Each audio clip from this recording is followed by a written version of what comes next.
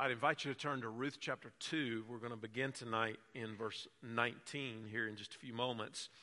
Rather than reading the entire passage of Scripture in context, we're going to look at it segment by segment as I move along.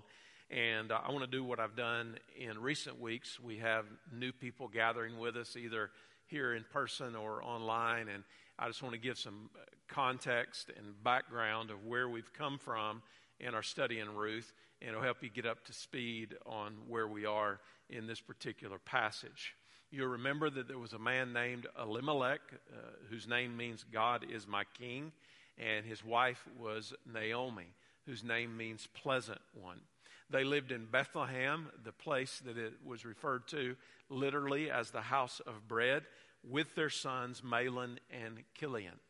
They were God-fearing people, and there was a famine in the land of Israel, and they decided that they were going to leave. This was an important decision because they were leaving the land that they knew that was their heritage, and they were going to a place called Moab where they could work and presumably where they could find food.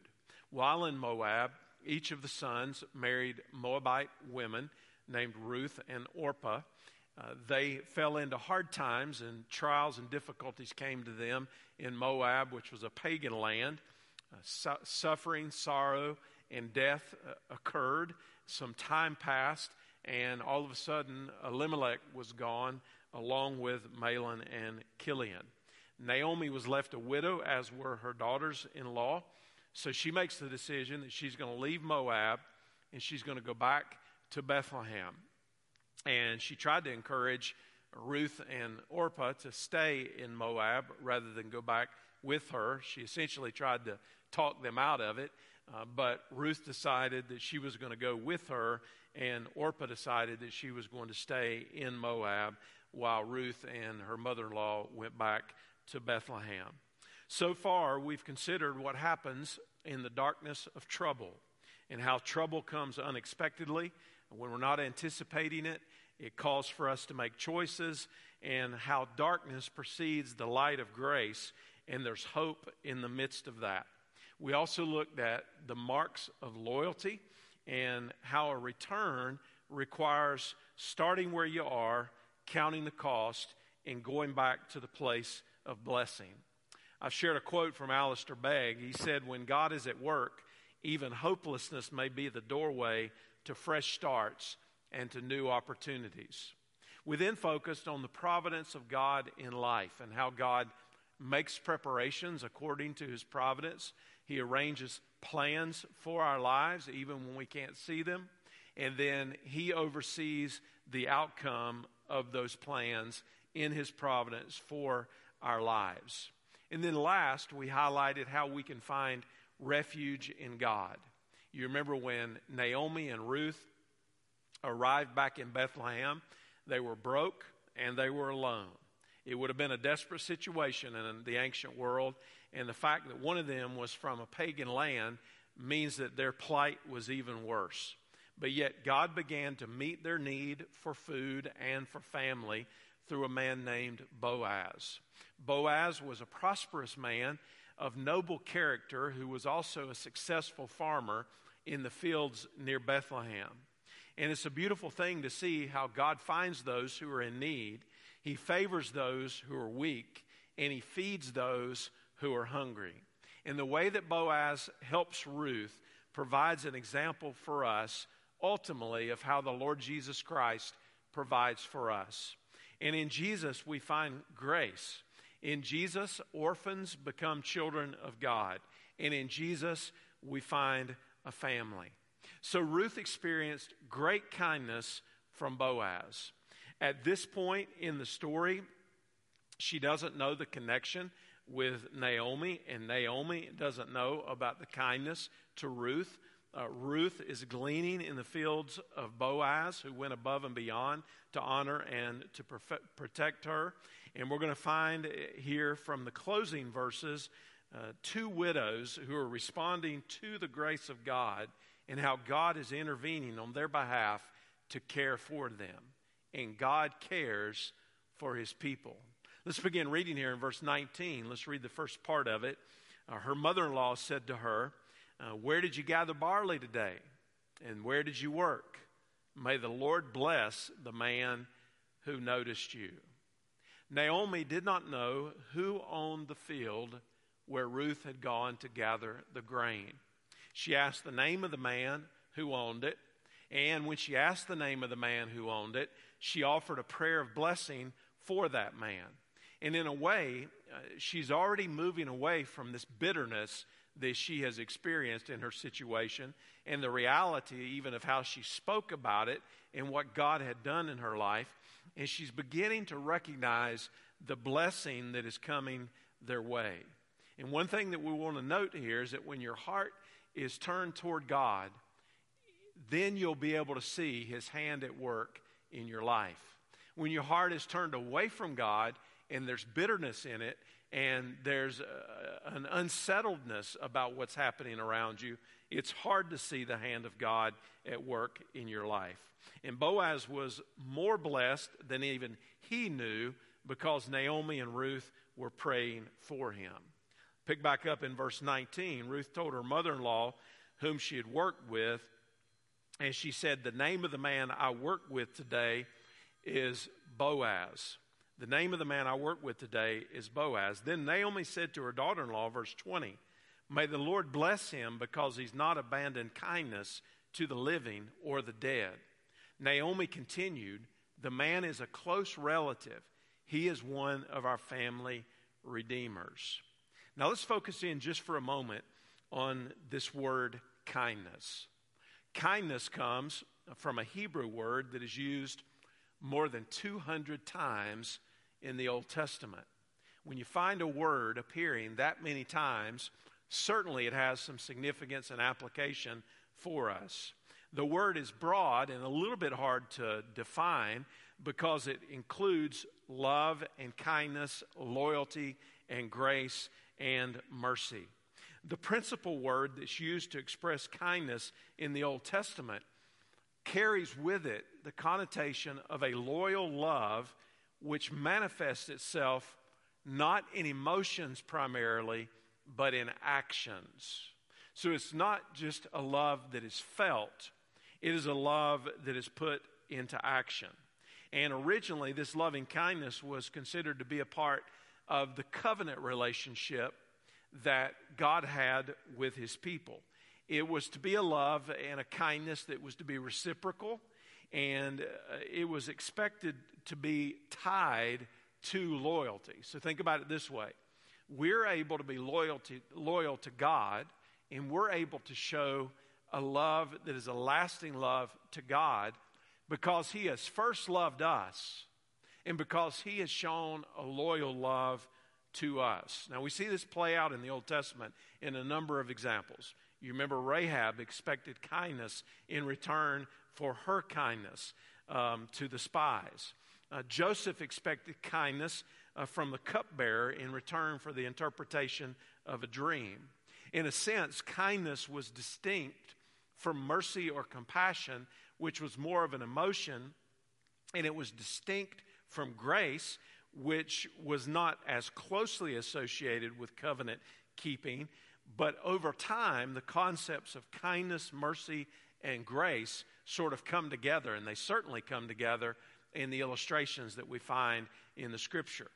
Kindness also was shown in social relationships, in the bonds that people had between host and guest, ruler and subject, or in the relationships that people had simply as friends.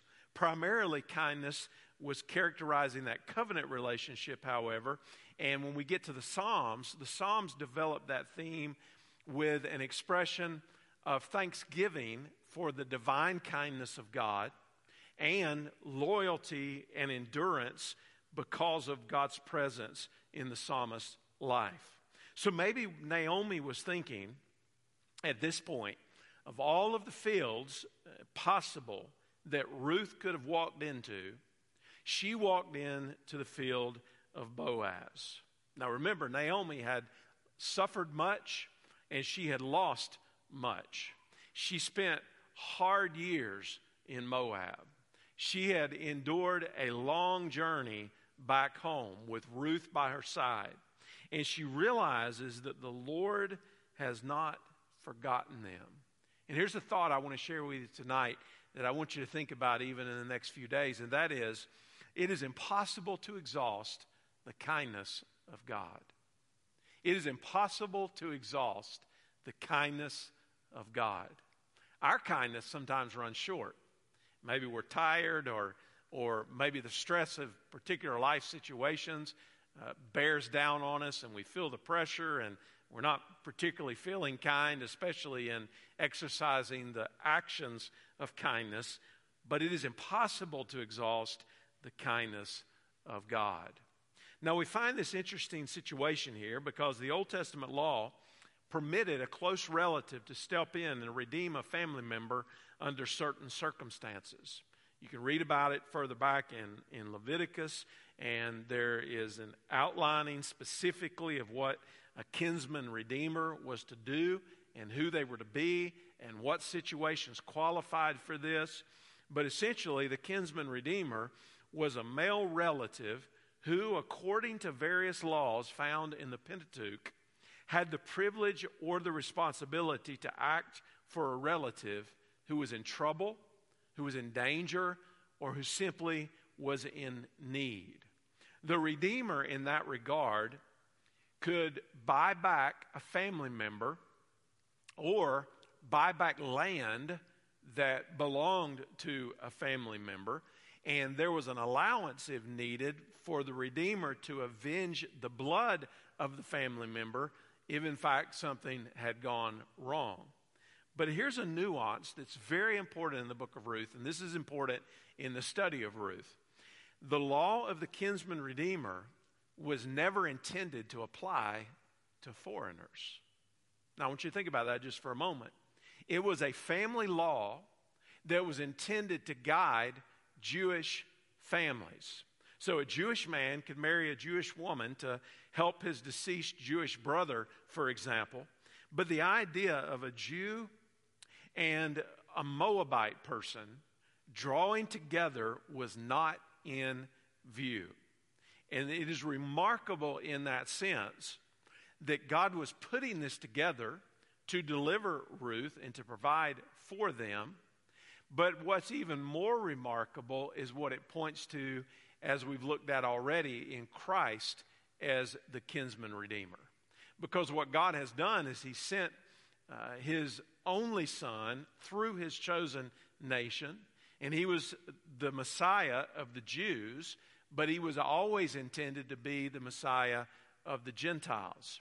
And though we were not a part of that original covenant family, we are grafted in Christ, and we are blessed to be a part of the family of God. So we'll see that further as we get a little bit further into the story. So what I want you to see here is that God cares for his people with peace. God cares for his people with peace. Now let's pick back up in verse 21. Ruth the Moabitess said, "He also told me, stay with my young men until they have finished all of my harvest." Now once again, I've already noted this, but let's note it again. She's called Ruth the Moabitess. Now, we already know that fact. So why is it mentioned again? Probably not a day passed in that village when Ruth was not reminded in one way or the other that she was not a Jew. She was outside of the covenant and was a stranger to the promises of God. She did not belong, and some probably thought that she just needed to make a return trip to Moab. But here Boaz is in the story, having revealed himself to be a man of character, a man of compassion, and a person of means. And if Boaz determined to take care of Ruth, then in fact nobody in that village would say anything about it, or at least if they were bold enough to say anything about it, they would have been very quiet in doing so. They would not have challenged him. And God always makes a way where there seems to be no way. It's interesting. Ian Campbell pointed out that the same law that forbade her to join the people of God also opened a door of grace for her. The first law said that she could not come in, but in the second law, she could not be kept out. because they were told to provide for those who were the strangers and the fatherless and the widow. And he points to Deuteronomy 23 and 24 in making that case. Ruth certainly was all of those things. She was a stranger. She was fatherless in this circumstance. And here she's a widow. So she qualifies on all three accounts. But she's experiencing the peace of God in an unlikely circumstance because he's not forgotten her. And when we think about the peace of God is in part really the blessing of submitting to God and trusting in him. It requires humility for us, but it also requires some courage. We're told to trust in the Lord with all of our heart and to lean not on our own understanding. And we are all sinners in the sight of God, and we have no way to get back to him or to be cared for by him unless we trust in him. And that's what's taking place in these moments, is God is providing peace. He's doing it through human circumstances, but he has a purpose in it all. And that takes me to the next point, that God cares for his people, not only with peace, but also with protection. Let's pick back up in verse 22. So Naomi said to her daughter-in-law Ruth, "My daughter, it is good for you to work with the female servants so that nothing will happen to you in another field." Now, in another field, young men might have troubled Ruth. They might have sought to take advantage of a widow who had come from another country. But by staying in Boaz's field, she found protection. There are many examples and many promises also of God's protection for us in the Bible. You'll remember that God promised protection to the Israelites against the nations that would come against them when they first went in to the promised land. Exodus 23 and verse 27 said, "I will send my terror ahead of you and throw into confusion all the people among whom you come, and I will make all your enemies turn their backs to you." God protected those whose actions were in accordance with his plans. The Psalms are filled with praise for God as he protected his chosen one against the enemies. No amount of power or wrath that the enemy brought against David was something that would overcome him or that could match the protective hand of God. You remember God's protection in Job's life. Even though Job suffered through many trials as a result of the attacks of Satan, it was God who eventually drew that line in the sand, and Satan could not cross over that line. He was limited in what he would do because God, in his purpose for Job's life, was going to protect him, even when Job could not see it. Now, here's the point.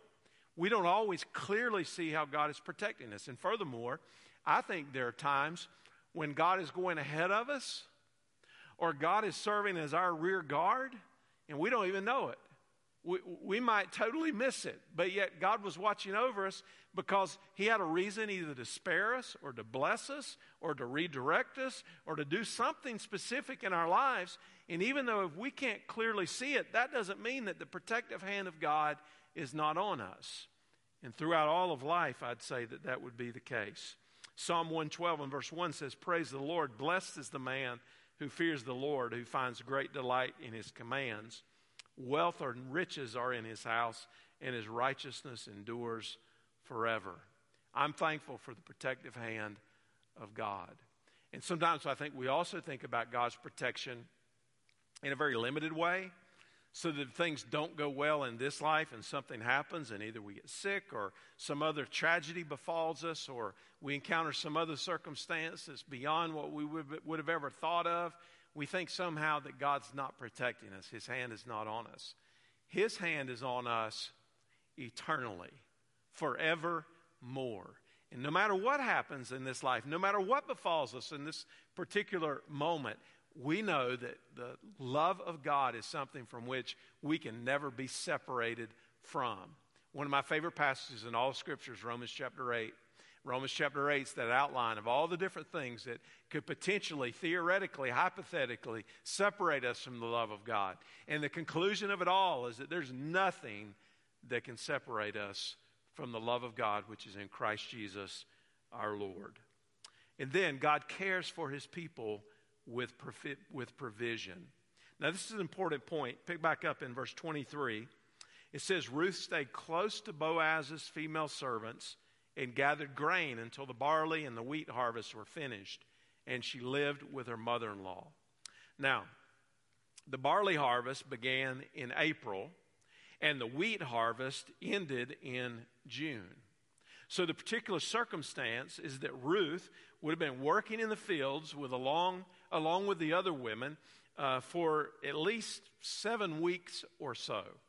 And she stayed close during those long days working in the field. Remember, we've already seen her to be a loyal person. She's already evidenced the fact that she has common sense. We know now for certain she's not afraid to work. That's a pretty good combination, to be loyal, to have some common sense and not be afraid of work. And God provided both a home and food for a young widow from a foreign land. Now, if God can do that, he can do pretty much anything. Ruth was safe and secure in Bethlehem, the house of bread. Remember, in the fields of Moab, they reaped sadness and loss. Ruth buried her husband there. But in the fields of Boaz, there was abundant provision. Now, there are at least 169 verses in the Bible that refer to the ways that God provides for us. That's a lot of references to God's provision for his people. Philippians chapter 4 and verse 19 puts it simply, my God will supply all your needs according to his riches in glory in Christ Jesus. Like any good father, God would never give us what he knows would harm us. God does not want us to see him, however, as only the source of material possessions. After all, that's where the health and the wealth gospel has gotten off track. The health and wealth gospel says that if you just pray enough and you have enough faith, then you're going to have the material things that you want. That's not what the scripture is teaching. God differentiates between our needs and our wants because he wants to know where our treasure is, because where our treasure is, there our heart will be, and where our heart will be is where it will be focused on the treasure. So we got to be careful when we're thinking about God's provision that we're not thinking about using him just to get what we want, but rather trusting in him as our Father and seeing that every single thing that he does for us and every single thing that he gives us is because he loves us and he wants to care for us. He wants us to know that this world is not our home. He wants us to shift our focus to eternal life while we're still living this life. And if we get so wrapped up in the material aspect of things, rather than seeing them as something that God has given us to care for us and to bless us, and we lose sight of eternity, we've lost sight of the whole point of our relationship with God. And I do believe God is concerned with every aspect of our beings, spirit, soul, body. I believe that we can trust God in his goodness and his guidance. I believe that we can depend on God in his shepherding for us. And God provides a way for us often when there is no way. But we need to look past the provision to see the provider. You remember in the Lord's Prayer, Jesus teaches his disciples to ask for provision, and our dependence on God is affirmed every day when we pray, give us this day our daily bread. There are many passages in the scripture that relate to our physical needs, our daily needs. So it's not as though God does not care about these things. But the point is, the greatest provision that God has made for any of us is to have a relationship with him. And through that relationship with him, we can find those ongoing needs. And we can recognize that with God, there is enough and there is more than enough. Kind of like when Jesus performed the miracle of the feeding of the 5,000. After everybody had eaten what they wanted, the disciples gathered back up the 12 baskets filled with the leftovers. There is a sufficient and abundant supply from God. But what's even more important to note here is that the grace of God is an endless supply. Did you know that there is enough grace to cover your yesterdays? There's enough grace to sustain your today.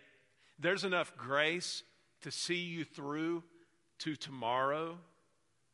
God is able and God is sufficient. Now, let me give this thought and I'm going to come toward a close. God raised up a Redeemer and did what only He could do.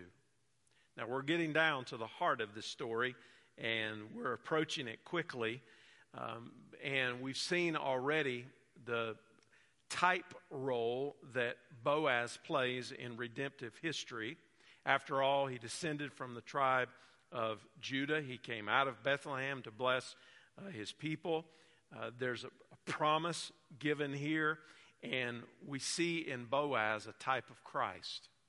And that's what is all leading up to. Christ as the Lion of the tribe of Judah. Christ who came out of Bethlehem to bless his people.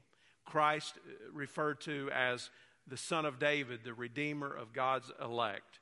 Christ the one who sends laborers into his fields to work. Christ the one who always teaches people the truth and guides them in his kindness. Christ the one who welcomes outsiders and foreigners and people who have no way. Christ the one who has paid our debt on our behalf. Christ the one who has given us the right to be his bride. All of these things point to this theme of redemption. That Boaz had to honor and keep the demands of the Mosaic law. Christ is the only one who could perfectly keep the law of God. And in order for Boaz to be Ruth's redeemer, he had to follow the demands of the law. He had to pay the price to redeem her. And it's a beautiful picture ultimately of what Christ has done on our behalf. And this is really the heart of the story. God's the hero of the story. God is the central focus of the story. And what God has done is what we rejoice in as we learn from a very earthy story of what happened in the life of Naomi and Ruth and Boaz and this central idea of the kinsman redeemer. So let's pray and thank God for how he cares for his people, because he does it like none other. He's the only one who can care for us as he has. And as we bow our heads together tonight, I wonder if there's some area of your life that you're particularly needing God's care right now. You might have thought that he'd forgotten. You can't see clearly how he's working. Maybe you've lost sight of how he's moving in your life. And maybe in this moment you just need to say, Father, I know you care for me, and I can't clearly see it all right now, but give me a heart that trusts you. Give me faith to believe, and help me to surrender my will to you and to know that you care for me as my good Father, my eternal Father. Let's take a moment just to thank Christ for his finished work as our Redeemer, as the one who has welcomed us in and grafted us in, the ones who are the outsiders, but now we're insiders in Christ. The ones that were without a family, but now we have a family. The ones that were without hope, but now we have a hope. The ones that were without life, but now we have life. And it's all come from the good hand of God and his kindness toward us. Father, thank you for your blessings. As we continue to unfold this short story, which is so deep with meaning, I pray that we would see you in all of it, and that we would give you the honor and the glory that is due you, because you're worthy. Thank you for doing for us what we could not do for ourselves. And I pray that our hearts and our minds would be fixed on your eternal kindness that is beyond measure and is without end in Christ. And it's in his name that we